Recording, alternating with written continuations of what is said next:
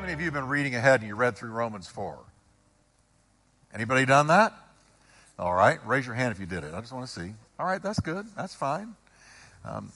Now, if you go to the first page, before we go to the chapter itself, I want to go to the first page, and once again, let's stay on track. I want us to notice the little acronym there on the very first page. You'll see it says Romans, and then beneath Romans, we notice that it's chapter 1 through 17, deals with the cross.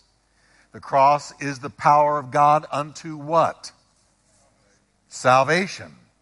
All right? Now, you go to that's the R. Then you go to O, you got chapter 1, verses 18, all the way through chapter 3, verse 20. And what is that called? The ditch. And why is it called the ditch? Because it's showing us that we are all in sin, that it's hopeless for us to save ourselves. We'll never save ourselves. And we're going to be going into that a little bit more tonight as we move into chapter 4. So that's the ditch. And Paul spends really essentially 3 chapters letting us know that we're in sin, that it's not okay with us, that we need a Savior, we can't save ourselves, and that's why it's called the ditch. And Paul intended that, and the Holy Spirit behind Paul intended that that's exactly the way we would feel by the time you get to chapter 3, verse 20. That we would know, that we'd be saying this: what in the world am I going to do? I'm a sinner. I can't keep the law. When I try to keep the law, it doesn't work. It fails because I fail. The law is good, but I'm sold under sin and I'm going to fail. I can't live that law out perfectly. So he wants us saying, by the time we get to chapter 3, verse 20, woe is me. That's what he wants us saying, all right? But now we come to M, and here's where we're beginning tonight. Everybody say amen. The M is chapter 3, verses 21 through chapter 5. And what is it called? The road. And it's where God presents us as righteous before God. How, everybody? Through faith in Christ. Can you say with me, I'm saved by grace through faith, not of my own works. But then we come to A, and the A in the acronym Romans is chapter 6 through 8. And it's talking about the plan, God's plan. The Lord calls us to live out righteous lives by Christ's power within us, and that is his plan. Not just to get us to heaven, but as I preached last Sunday, that we would, while on this earth, bring forth fruit, and our fruit would remain. Amen? All right? Now I want everybody here in this church to get that God didn't just save us for heaven, though I'm so glad I'm going. What about you? I'm so glad I'm going to heaven. I mean, what a relief to not go to hell and go to heaven. But salvation is more than that. God had a plan. And the plan is that the form, the character, the likeness of Jesus would be birthed and grown in every one of us. That we would walk like him, talk like him, think like him, act like him, love like him, be patient like him, move amongst people like him, that we would have our hearts broken over the sins of people like he was, that we would be like Jesus.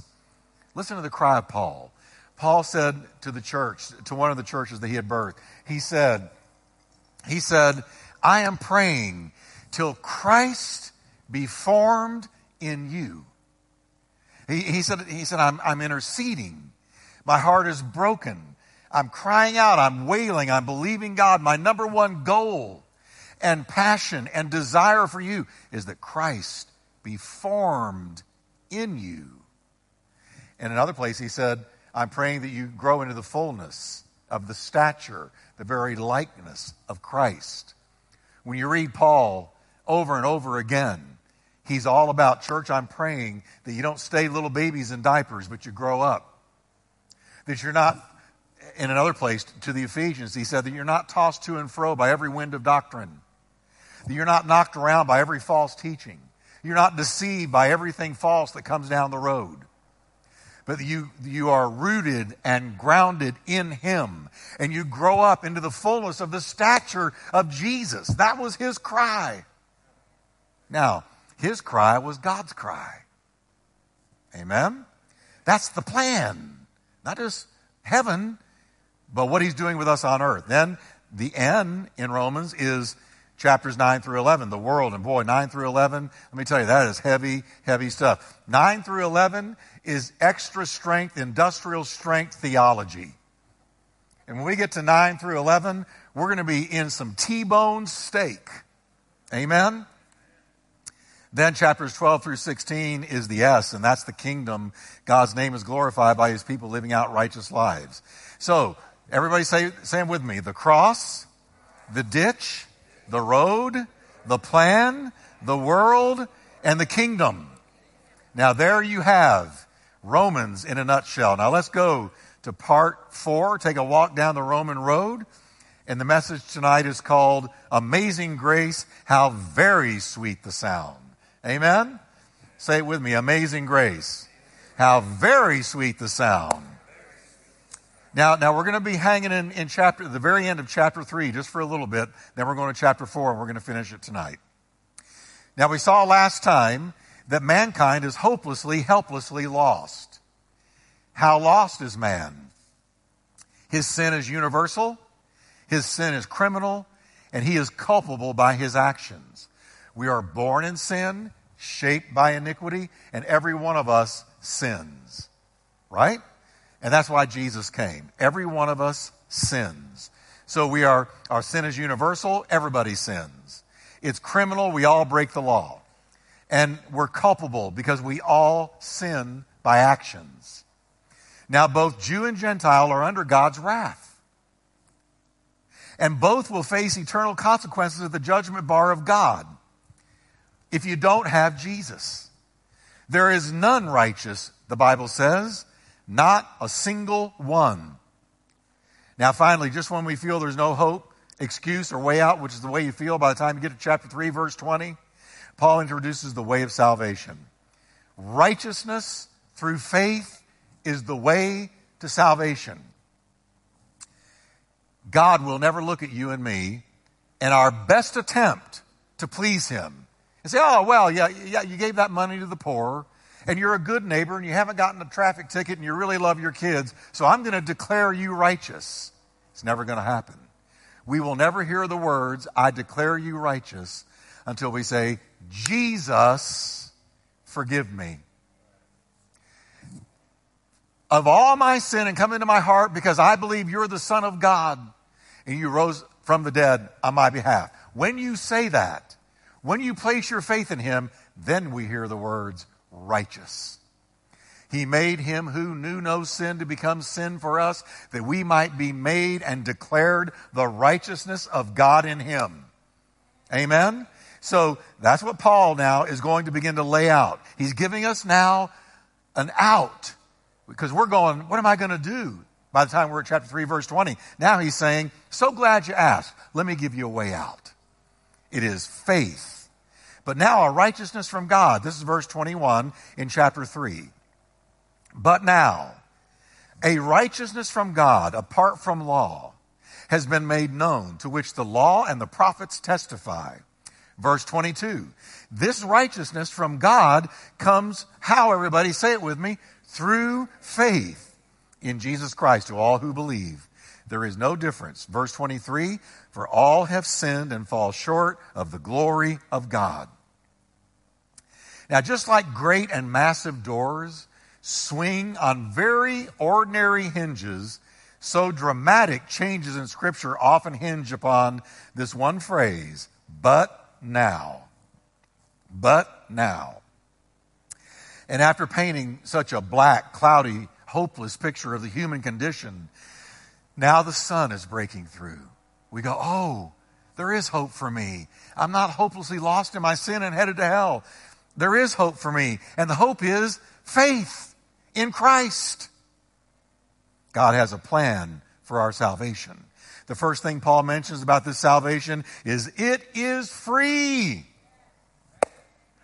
It is not of man's devising, but it's of God's grace. It's free. Look at verse 24. By the way, that's a typo.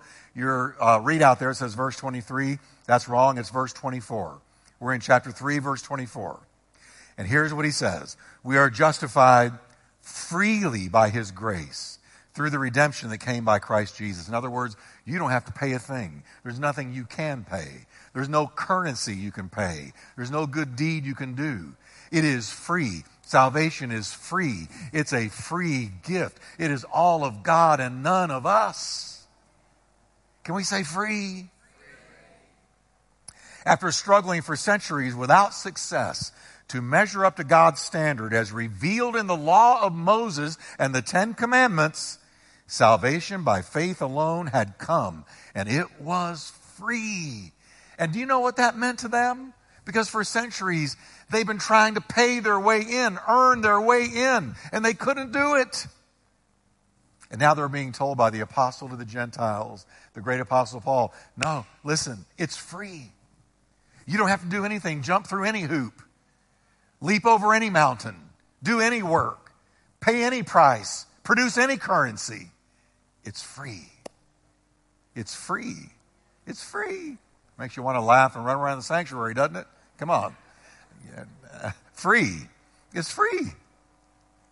Paul uses 3 metaphors regarding the death of Jesus Christ on the cross to bring home this marvelous truth. Now, the first metaphor he uses is a courtroom metaphor because he wants us to be sure we get it. So he says, we are justified freely by his grace. Everybody say justified. Now, that's a courtroom word. The word justified comes from a Greek word that means acquitted through being declared righteous. It is a courtroom word where a defendant is acquitted of all charges. It's as if the judge looked at the defendant and says to the defendant who is looking at maybe a death sentence or life in prison without parole, and he's looking at the defendant and he says, acquitted. It's as if you never did anything. That's what justified is, just as if I never did it. Justified, just as if I never did it. Justified, just as if I never did it. The judge has looked at us and said, acquitted. I am acquitted of all charges. So the devil can't rightly condemn me because Christ has justified me. So the devil can't, unless you let him. He can't beat you over the head with things that you've done if you've repented of them, things that are sinful and wrong. He can't rightly just beat you over the head with the hammer of your former guilt unless you let him. If you understand what the blood has done, he can't get through the front door of your mind to condemn you. Why? Because we've been acquitted. The judge has said free. It's as if you never did any of it. You're as clean as the driven snow in the eyes of God. Amen. I don't know what that does to you. That gives me a buzz. Amen. Amen. So he uses the courtroom metaphor, but then he uses a slave metaphor. He says, notice, through the redemption that came by Christ Jesus. Now the word redemption comes from another Greek word that means to release on payment of ransom, or to purchase on the market. Now, Paul, moved by the Holy Ghost, is not making a mistake with words. These words are being moved on Paul. They're coming straight from heaven. And heaven wants us to know that we've been redeemed. What does that mean? That means a payment has been made on our behalf to purchase us off the slave market. Amen. Because the underlying thought here is of a slave market when you use this word, payment, redemption. The subjects of redemption are sold under sin, Romans 7:14. Romans 7:14. When it says sold under sin, that means a slave to sin. How many of you, before you were saved, couldn't help but sin? The rest of you just don't understand where you were because all of us couldn't help it. We were slaves. And the devil was our taskmaster. And the devil had a whip in his hand. And every single hour of every single day, he whipped over us and said, row the boat, row this slave ship of sin pull, pull, pull. Come on. And he cracked the whip. And we said things and did things and went places and thought things and became enslaved to habits that were never the will of God for us. And every day the whip was cracked over us by the devil. And we were in the lower galleys of a slave ship, pulling the oar. And when Jesus shed his blood on the cross, a voice was heard down in that slave ship. And it said, stand up and walk away. You're free. Put down the oar. You're free. Walk out of the ship. You're free. You no longer have to row the oar. You no longer have to sin. Amen. The purchase price was the blood of the Redeemer who died in our stead. Can we just stop a minute and say, Jesus, thank you for your shed blood. Thank you for your shed blood. Because, folks, that was the only currency that could set us free. That was the only currency that could let us go and release us from that slave ship. It was the blood of Jesus, the blood of Jesus. Today I found myself, I was praying and, every morning, I've told you my habit. I get up and I grab coffee that God made on the 8th day and said, it is good. As a matter of fact, I now think he really said, it is very good. And I get my Bible and I go out on my porch and I open up the Bible and I begin to read it. And today part of the reading had to do with what Jesus did for me. And I found myself when I went into prayer, because I read the Word of God first because it fires me up for prayer. And when I was done with the Word, I began to pray. As I began to pray, I found myself just saying, thank you, Jesus, for your precious shed blood on the cross for me. Because if you had not shed your blood for me, I wouldn't be out here on a porch praying to God and serving the Lord. No, I would be in bondage to sin, pulling those oars in the slave ship. But no, I've been set free. And so I just had a moment of thanking God for the blood.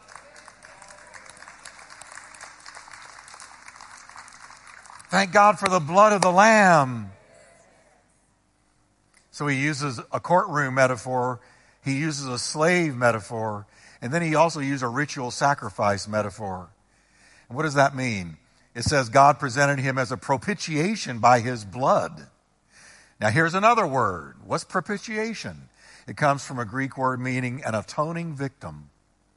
And we see here a guilty person from whom the wrath of God has been removed due to one who was sacrificed in his stead. Now, how many of you ever heard of a scapegoat? How many of you have ever been somebody's scapegoat? All right. But in the Old Testament, Moses directed, and God directed Moses, and he directed Aaron, that Aaron would choose out a goat or an animal and would take the animal to the edge of the camp, and he would lay his hands on the head of the animal, and he would pronounce all the sins of Israel over the head of this animal. And then he would push the animal to begin walking away from the camp. And the animal would walk away, never to return to the camp, and left to himself. Never to return to the camp with the sins he had spoken over the animal. What's the idea? The animal became the scapegoat that carried their sins away. Now, what was Jesus on the cross? He was our scapegoat. And what did God do on the cross? The Bible says God laid on him the iniquity of us all. Same thing. The scapegoat in Moses' day was just a type and a shadow pointing down the tunnel of time when the ultimate scapegoat would die on the cross for us. And so God took your sins and my sins and laid them on his head. And what did he do? He carried them away and removed them from us as far as the east is from the west. And so when Paul uses the word propitiation, that's what he's pointing to. Now, how many of you are so glad Jesus took your sins and mine on himself and then carried them away, that never to bring them upon us again? They're gone forever. Amen. Amen, amen. Boy, that is wonderful. The Bible says, just as the Son of Man did not come to be served, but to serve and to give his life a ransom. Jesus said this, give his life a ransom. He's using slave terminology in that one, a ransom for many. But here's another one, John 3:18. He who believes in him is not condemned, but he who does not believe is condemned already, because he has not believed in the name of the only begotten Son of God. That one is about being in that slave ship. And Jesus said, if you believe on me, you're no longer condemned. I carried your sin away. Amen? Now, why did God have to do this? Why? Well, chapter 3, verse 25 and 26, to demonstrate his righteousness. Because in his forbearance, God had passed over the sins that were previously committed to demonstrate at the present time his righteousness, that he might be both just and the justifier of the one who has placed faith in Jesus. Now, let me make sense of that verse for you. God sent his Son to die in our stead because he's a God of justice. I had somebody call into the radio program this week, and oddly enough, he was from Fort Worth.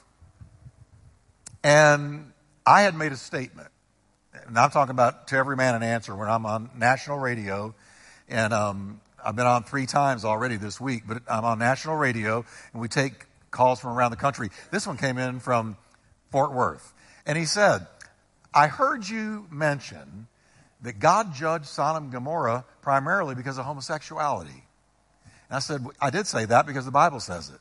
And then he said, I just don't understand how you can paint God as such a hateful God. And he came after me. I love that when they come after me. No, I really do. I love a good challenge. Come on, bring it. Bring it. Seriously, I like it.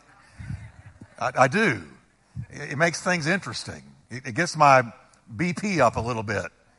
And I love a challenge, all right?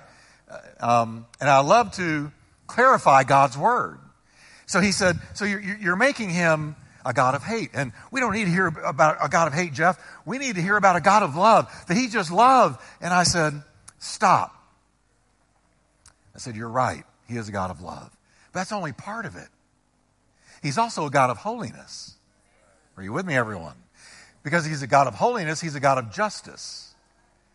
Because if you sin in his universe, it requires justice. Because he's a God of holiness, he's offended by sin. And when he's offended by sin, when sin enters his universe, it must be answered. Now, it's going to be answered one of 2 ways. You're going to accept Christ, and the blood of Jesus is going to cover your sins because he took the judgment for you. Or you're going to answer to God for your sin yourself. That will not be a good day at the office. Now, I said to him, this man, and I don't know how many were listening all across America, but I love the opportunity to make this point because America has gone soft. We've been poisoned by greasy grace and sloppy agape. We have a whole wrong concept of love. Love is not ooey, gooey, drippy. I never tell you that you do anything wrong. I coddle you and I enable you and I pat you on the back and I say, that's okay. We understand. Can't we all just get along? I don't want to point anything out that's wrong in your life or in my life because that would be mean and that would offend you and we can't offend anybody. And you know what that is? That is pure 100% pure beef Bologna. That's not love.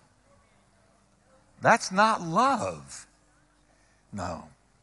And so I said, because he's a God of holiness, he's a God of justice. Because he's a God of justice, then judgment must come. Now, you say I shouldn't have said that God judged Sodom and Gomorrah because of homosexuality. But it could have been for anything, adultery, fornication, alcoholism, you name it. It could have been for any one of 1,000 different sins, but the Bible happens to point out that that was the one. So that's all I pointed out. But I said, if you're right and I'm wrong, then why did Jesus come? Why do I have to repent? Because if he's a God of love and just covers all my sin, and there is no other side of God where he's holy and just and justice must come, why was there a cross? Why did there need to be a Savior? Why do I have to repent of anything? Because God's not going to judge me according to you. He's just all love. Sloppy agape. Greasy grace. See, we got to the point in America where we don't understand love at all anymore. We don't understand love at all. We've lost the meaning of love. If I love you, and I see you headed down a path that is going to ruin your life, and I don't say something, I don't love you.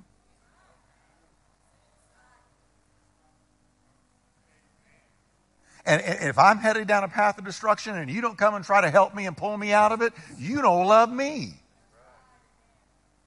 We've got to get back to what love is. Love tells the truth. Love is honest. Love will address wrong in love.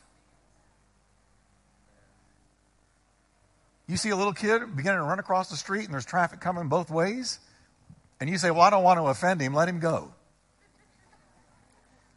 Are you loving him? No. If you really love him, you're terrified, you're screaming, you're running towards him to get him out. That's real love.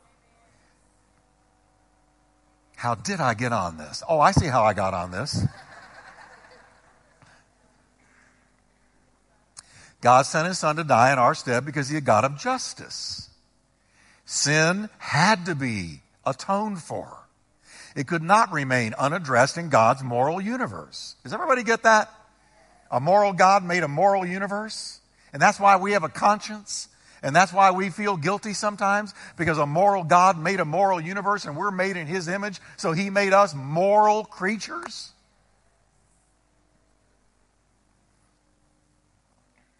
God had brought a just sentence of death on all mankind. For all have sinned.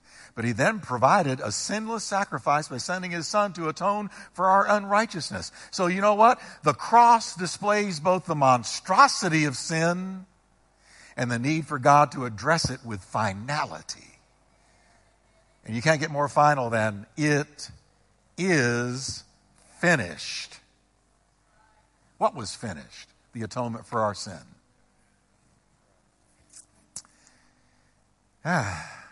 Where is boasting then? Paul goes on to say in verse 27. It's excluded. Nobody can stand boasting before a bleeding Savior. By what law? Of works? No, but by the law of faith. Salvation by faith destroys man's pride because we can't take credit for one scintilla of our salvation. Therefore, verse 28, we conclude that a man is justified by faith apart from the deeds of the law, or is he the God of the Jews only? Is he not also the God of the Gentiles? Yes, of the Gentiles also. Since, verse 30, since there is one God who will justify the circumcised by faith and the uncircumcised through faith, both Jew and Gentile, and that one God who will justify all of us through Christ by faith is the God of our salvation, the God of all men, not just the Jews. If you're a Gentile tonight, I want you to say, thank God he saved me too. Amen? Verse 30. Do we then make void the law through faith? Certainly not. We don't make void the law. Because on the contrary, we establish the law. How does that work? Verse 31. Righteousness by faith is the fulfillment of the law. The law came to lead us to grace through faith. God gave the commandments not so that we would obey them, but so we would see we couldn't obey them. But the commandments are wonderful. They're absolutely right. But they show me I'm sold under sin. I'm in the slave ship. I can't obey it. I fail every time. So what did the law do? It whipped us into grace and into faith. I can't be saved by my own works, so there's only one way, and that is place my faith in Jesus Christ. And what he did is imputed to me. You there? Amen. Come on. Boy, this is good stuff, isn't it? This is good stuff. Now, let's go to chapter 4. Romans 4 is the great chapter on salvation by faith alone. Many people claim to believe in salvation by faith, but they don't believe in salvation by faith alone. John Phillips writes these words. Listen carefully. This is good. The word, quote, alone, end quote, is the watershed which divides the Catholic from the Protestant, the religionist from the man of faith. And it was the watchword for the Reformation. The religionist believes in salvation by faith, but not by faith alone. Because religion always makes you have to do something, add something to your salvation, to earn your salvation. Religion always makes you and me do something to obtain salvation. So you tell me all day long you believe in salvation by faith, but I want to know, do you believe in salvation by faith alone? He believes in the value of the blood of Christ, but not in the value of that blood alone. He accepts the fact that Christ is the mediator between God and man, but not that Christ is mediator alone. He acknowledges the authority of the Scriptures, but not their authority alone. Let me ask you, do you believe you're saved by faith alone? You don't have to do anything. You don't have to jump through any hoop. There's nothing you can do to make it a better salvation. Right? All right. That's true Christianity. But there's Protestant churches. The whole Catholic Church believes you got to mix works with faith to be saved. That you got to take, for instance, communion in order to be saved. There's Protestant churches that believe if you don't get baptized a certain way, you're not saved. But baptism doesn't save you anyway. But that's not what they'll tell you. You got to be baptized in the name of Jesus, or you got to be baptized in the name of the Father, Son, and the Holy Ghost. And if you don't do one or the other, you might say, I believe in salvation by faith, but you don't believe in it alone because you're telling me I got to be baptized a certain way to get saved, to seal the deal. But you don't. Salvation, or rather water baptism, saves nobody. It only testifies to the fact you've been saved. Paul demonstrates that salvation is by faith alone, apart from the slightest scintilla of any work or merit of man. Now let's look at Abraham. What then shall we say that Abraham, this is verses 1 to 2, chapter 4. What then shall we say that Abraham our forefather discovered in this matter? If in fact Abraham was justified by works, he had something to boast about, but not before God, because Abraham was not justified by any works, or he would have had room to boast about his accomplishments. Rather, Abraham was justified when he believed God by faith. Look at verse 3. What does the Scripture say? Abraham did what, everybody? Believed God. And it was what? Credited to him as righteousness. Righteousness was put in his spiritual bank account the minute he believed God. And that means placed his faith in him. Let's read the Genesis account. Genesis 15, verse 5. Then he, God, brought Abraham outside and said, look now toward heaven and count the stars if you're able to number them. And he said to him, so will your descendants be. Your descendants, Abraham, are going to be more than you can count. If I left you here 100 years, you couldn't count them all. Abraham, look at verse 6. Abraham did what? Say it with me. Believed the Lord. And what happened? He accounted it to him for righteousness. That's how he became the father of our faith. Because he's the first one in the Bible that God looked at and said, you are righteous by faith. Alone.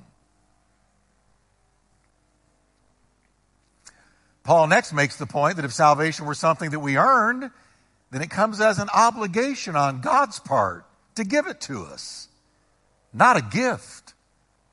Look at verse 4. Now when a man works, his wages are not credited to him as a gift. How many of you work today?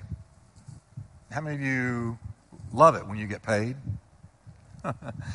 Now, how many of you can understand this simple thing, that when you have worked a 40-hour week, a couple of 40-hour weeks, and you go to get your paycheck, that your employer is obligated to pay you. He owes you. All right? Because you've worked for it. The point that Paul is making is we didn't work for anything where God was obligated to do anything for us. He didn't give us salvation because he owed it to us, because we can't earn it. We can't work for it. Salvation by grace through faith is a pure gift. It never comes as an obligation on God's part. Verse 5, however, to the man who does not work, but trusts God, who justifies the wicked, his faith is credited as righteousness. So when I place my faith in Jesus Christ, God didn't owe me. He didn't say, well, Jeff did this and that and the other, and now he's also put faith in Jesus, so I owe him part of this salvation because I owe him. No, God owes me nothing, you nothing. He's not obligated to us at all. We are saved by grace only, through faith alone. David celebrated the same truth. David says the same thing when he speaks of the blessedness of the man to whom God credits righteousness apart from works. He said, blessed are they whose transgressions are forgiven, whose sins are covered. Blessed is the man to whom the Lord does not impute his sin. Remember, the word impute means to add to your account. David had discovered a way to have his sins not only forgiven, but forgotten. Not only covered, but canceled. This is why God says through Isaiah the prophet, I, even I, am he who blots out your transgressions for my own sake, and I remember your sin no more. Do you know that God has self-imposed amnesia? Yeah. We think, God could never use me because he's always thinking about all the things I did. If you've come to Christ, he's not thinking of anything you did. Now, there's a revelation for some of you. Well, if you only knew what I did, Pastor Jeff, you know God's thinking about it. No, I know God ain't thinking about it. Bad English, good preaching. God's not thinking about it. Well, how can he not think about all the things I did? Because the Bible says he remembers your sins no more. His own decision is to not remember them. God, do you remember when I went and did this, that, or the other? No.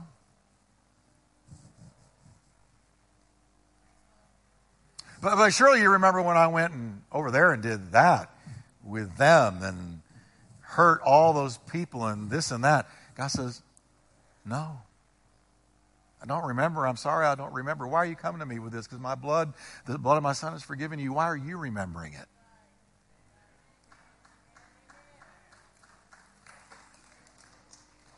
Why are you kicking yourself over something that I don't even remember anymore? Get with the plan, Stan. The plan is God's salvation in your life and bringing forth fruit. Now, let's move along. Paul makes the point that if salvation were something, I'm going down to David. I'm behind. Let me get back up here. Next, once again, Paul addresses the kingpin of the Jews' religion. And the kingpin of their religion was circumcision, because that was the sign of the Abrahamic covenant. Now look what he says, verses 9 to 12. Does this blessedness, the blessedness of God remembering your sin no more, does it come upon the circumcised only, or upon the uncircumcised as well? Now when he says uncircumcised, he's meaning Gentiles, who are not a part of the Abrahamic covenant. For we say that faith was accounted to Abraham for righteousness. How then was it accounted? While he was circumcised or uncircumcised? Then Paul says, not while circumcised, but while uncircumcised. When did God say to Abraham, you are righteous by faith? It was before the covenant of circumcision.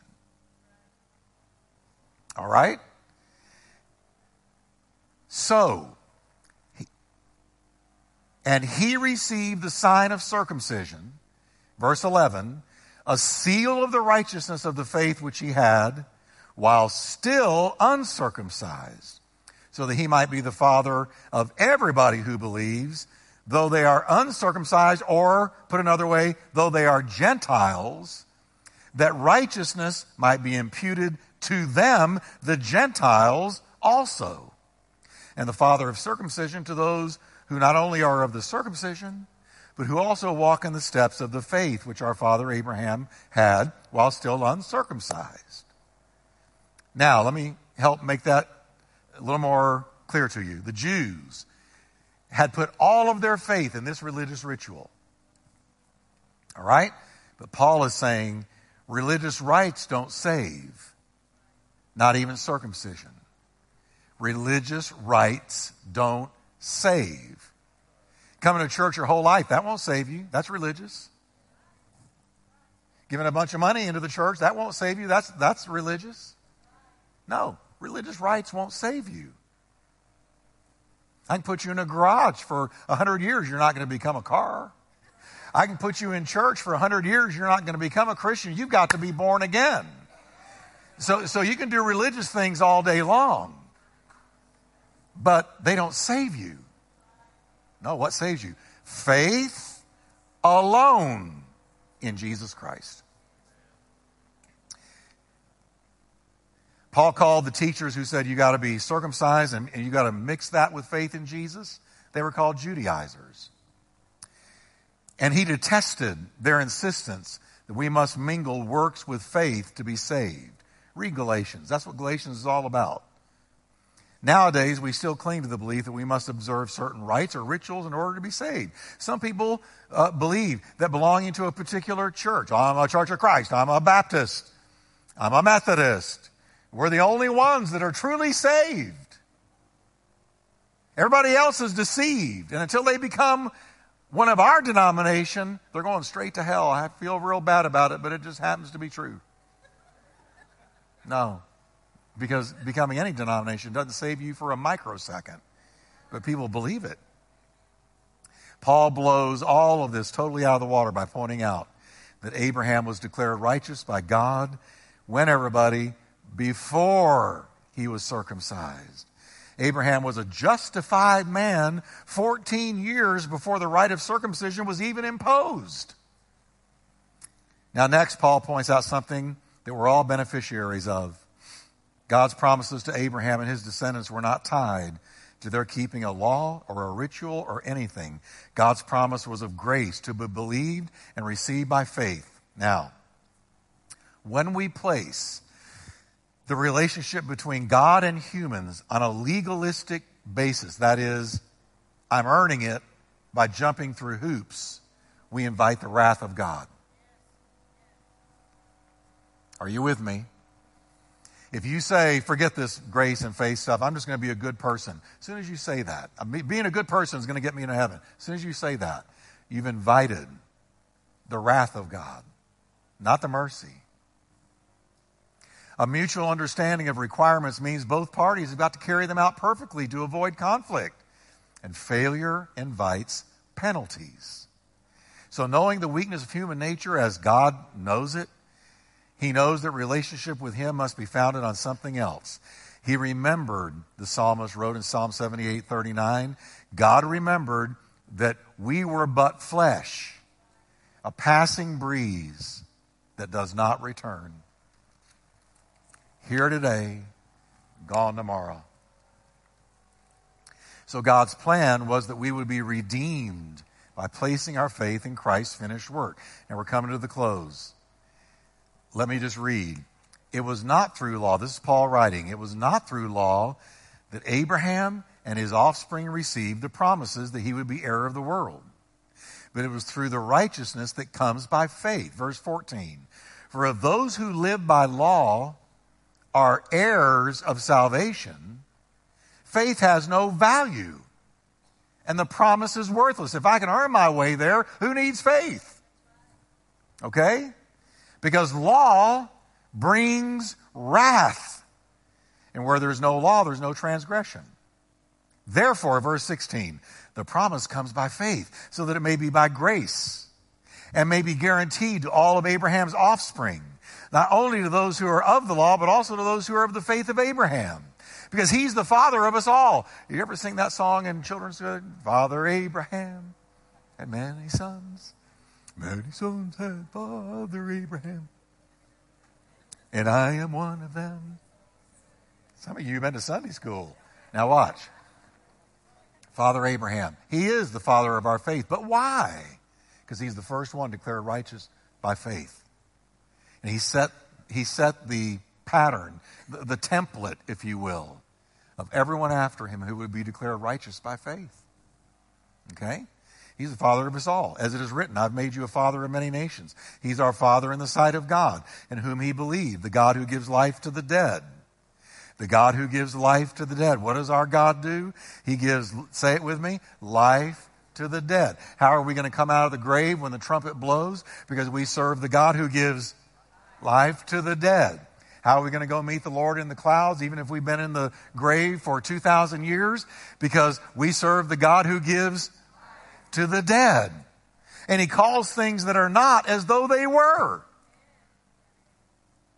This incredible statement about the nature of faith, that it sees what is not yet here and calls out to something before it arrives, is referring to Abraham's belief that even though he was too old in the natural to father children, God would yet bring it to pass. See, some of you are looking at something that's an impossibility. Well, it might just very well be. It's impossible to you, but it's not impossible to God. It's not impossible to God. Now look what Abraham did against all hope. Verse 18, against all hope. That means there was nothing out here that gave him hope. Abraham in hope believed, and so became the father of many nations. Just as it had been said to him, so shall your offspring be. So without weakening in his faith, he faced the fact. Now folks, can I point something out to you? Can you notice with me, please? It doesn't say he denied the fact. He didn't deny reality, as some teach you should do. Are you reading what I'm reading?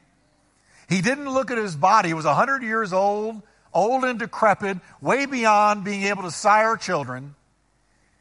He didn't look at it and say, I'm not old, I'm young. I don't believe what I see. I don't receive what I see. Did he? No, it says he faced the fact. So you don't have him denying reality like we're taught to do in Christian Science. You don't deny reality. And some people who are way off into a hyper understanding of faith. Faith doesn't tell you to deny reality.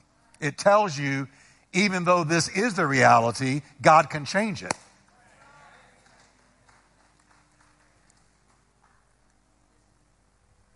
Just thought I'd throw that in free. Verse 20, yet he did not waver through unbelief regarding the promise of God, but he was strengthened in his faith and gave glory to God, being fully persuaded that God had power to do what he had promised. And this is why, verse 22, it was credited to him as righteousness.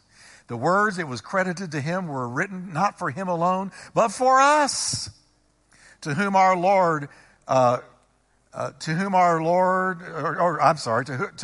God will credit righteousness. For us who believe in him who raised Jesus our Lord from the dead. He was delivered over to death for our sins and raised to life for our justification. And that's chapter 4. Let's stand. Well, that is good stuff. That's Bible study. Amen. Now I've got 9 after. I'll tell you what I'm going to do. I'm going to take 2 questions.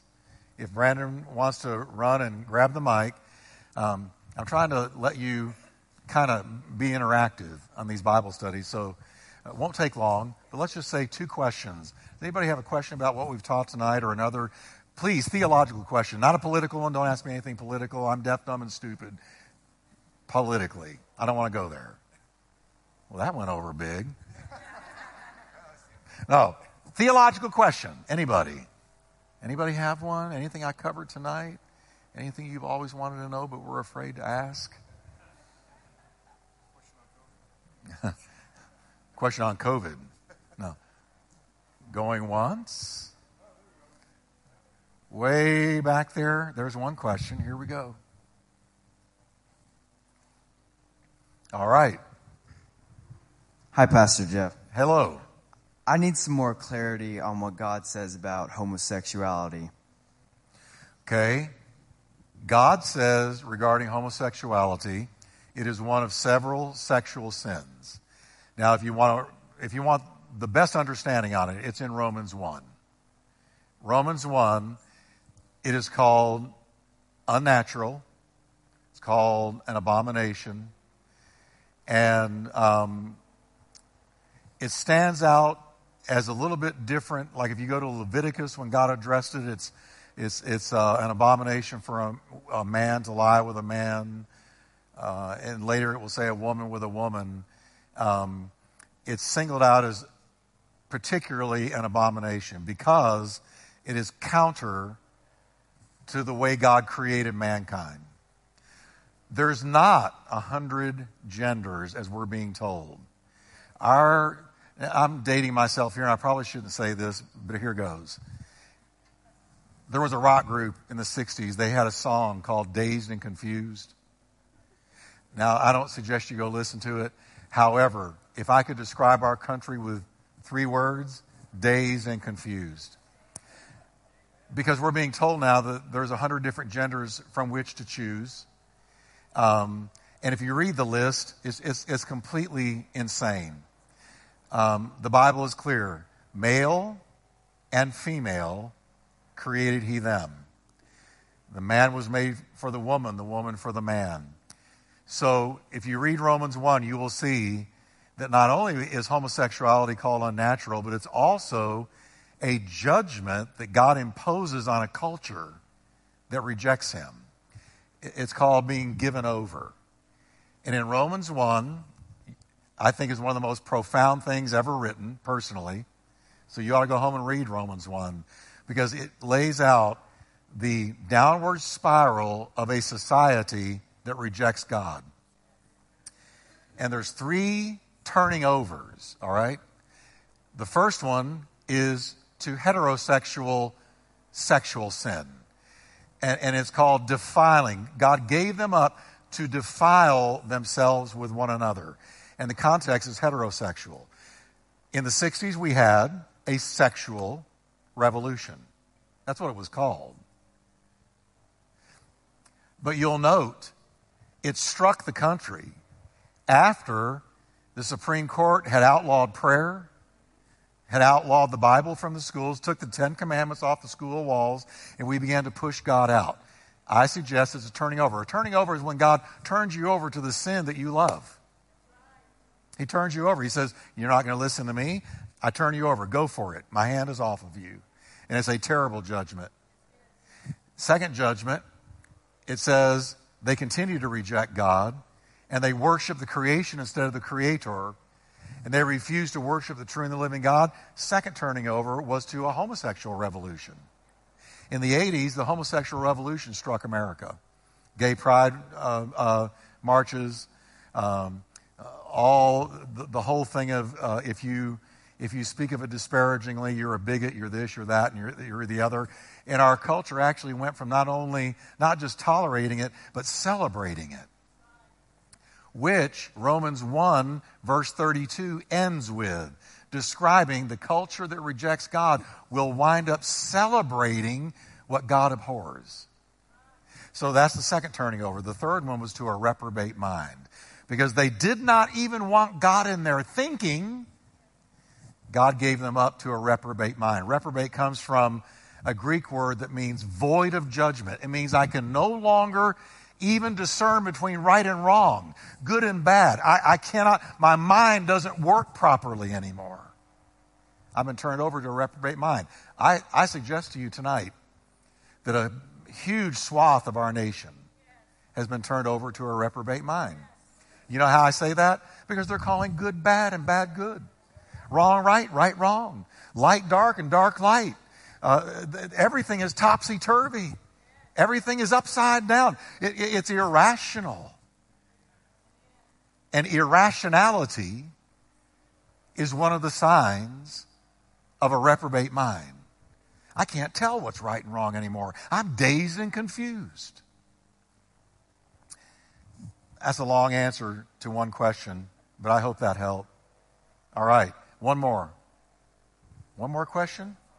Oh, on the front row. Made it easy for Brendan. Go. I've been reading the Old Testament, and it seems, I don't know if I misunderstood it, that some kids are dedicated to God and other kids aren't. I don't know if I understood that. In the Old Testament? Yes. Well, I know the Hebrew people dedicated their children to God. I'd have to have a verse to know where you're going there, because if children weren't dedicated, then my guess is you read something that the pagan nations did not dedicate their children to God. Isn't it interesting, though? And I'll close with this. Watch this, everybody. Isn't it interesting that if you walk with God and you love Christ, we have a baby dedication regularly. You want to dedicate your children to God. But what brought the people under judgment in the Old Testament is when they took their children and they dedicated them to an idol. And they would literally take these little babies, and this is hard to hear, but it's true. They worshiped the god of Molech. And Molech was an idolatrous statue. And they would put fire under Molech until Molech's outstretched hands were glowing red. And they would place their children in his hands. And they would bang drums and cry out loudly and do these chants so they couldn't hear the cries of the child. And God said, "What are you doing? This has never entered my mind." But what are we doing in America? We're dedicating our children to the idol of convenience. And to me, our nation's gravest sin is abortion. It's our gravest sin. Now, if you've been involved in an abortion, please understand, I'm not condemning you, because if you've repented, God doesn't even remember it. But we need to note that when a nation forsakes God, everything goes upside down and backward. And that's what's happened with the dedication of children to idols, our own idols, instead of to Christ. Need to close. Father, thank you for blessing the people of God. Thank you for helping us to understand your word. Now, Lord, we pray your blessing on the people. Help us to grow in wisdom. And Lord, form Christ in us, we pray. In Jesus' name, amen. God bless you. We love you.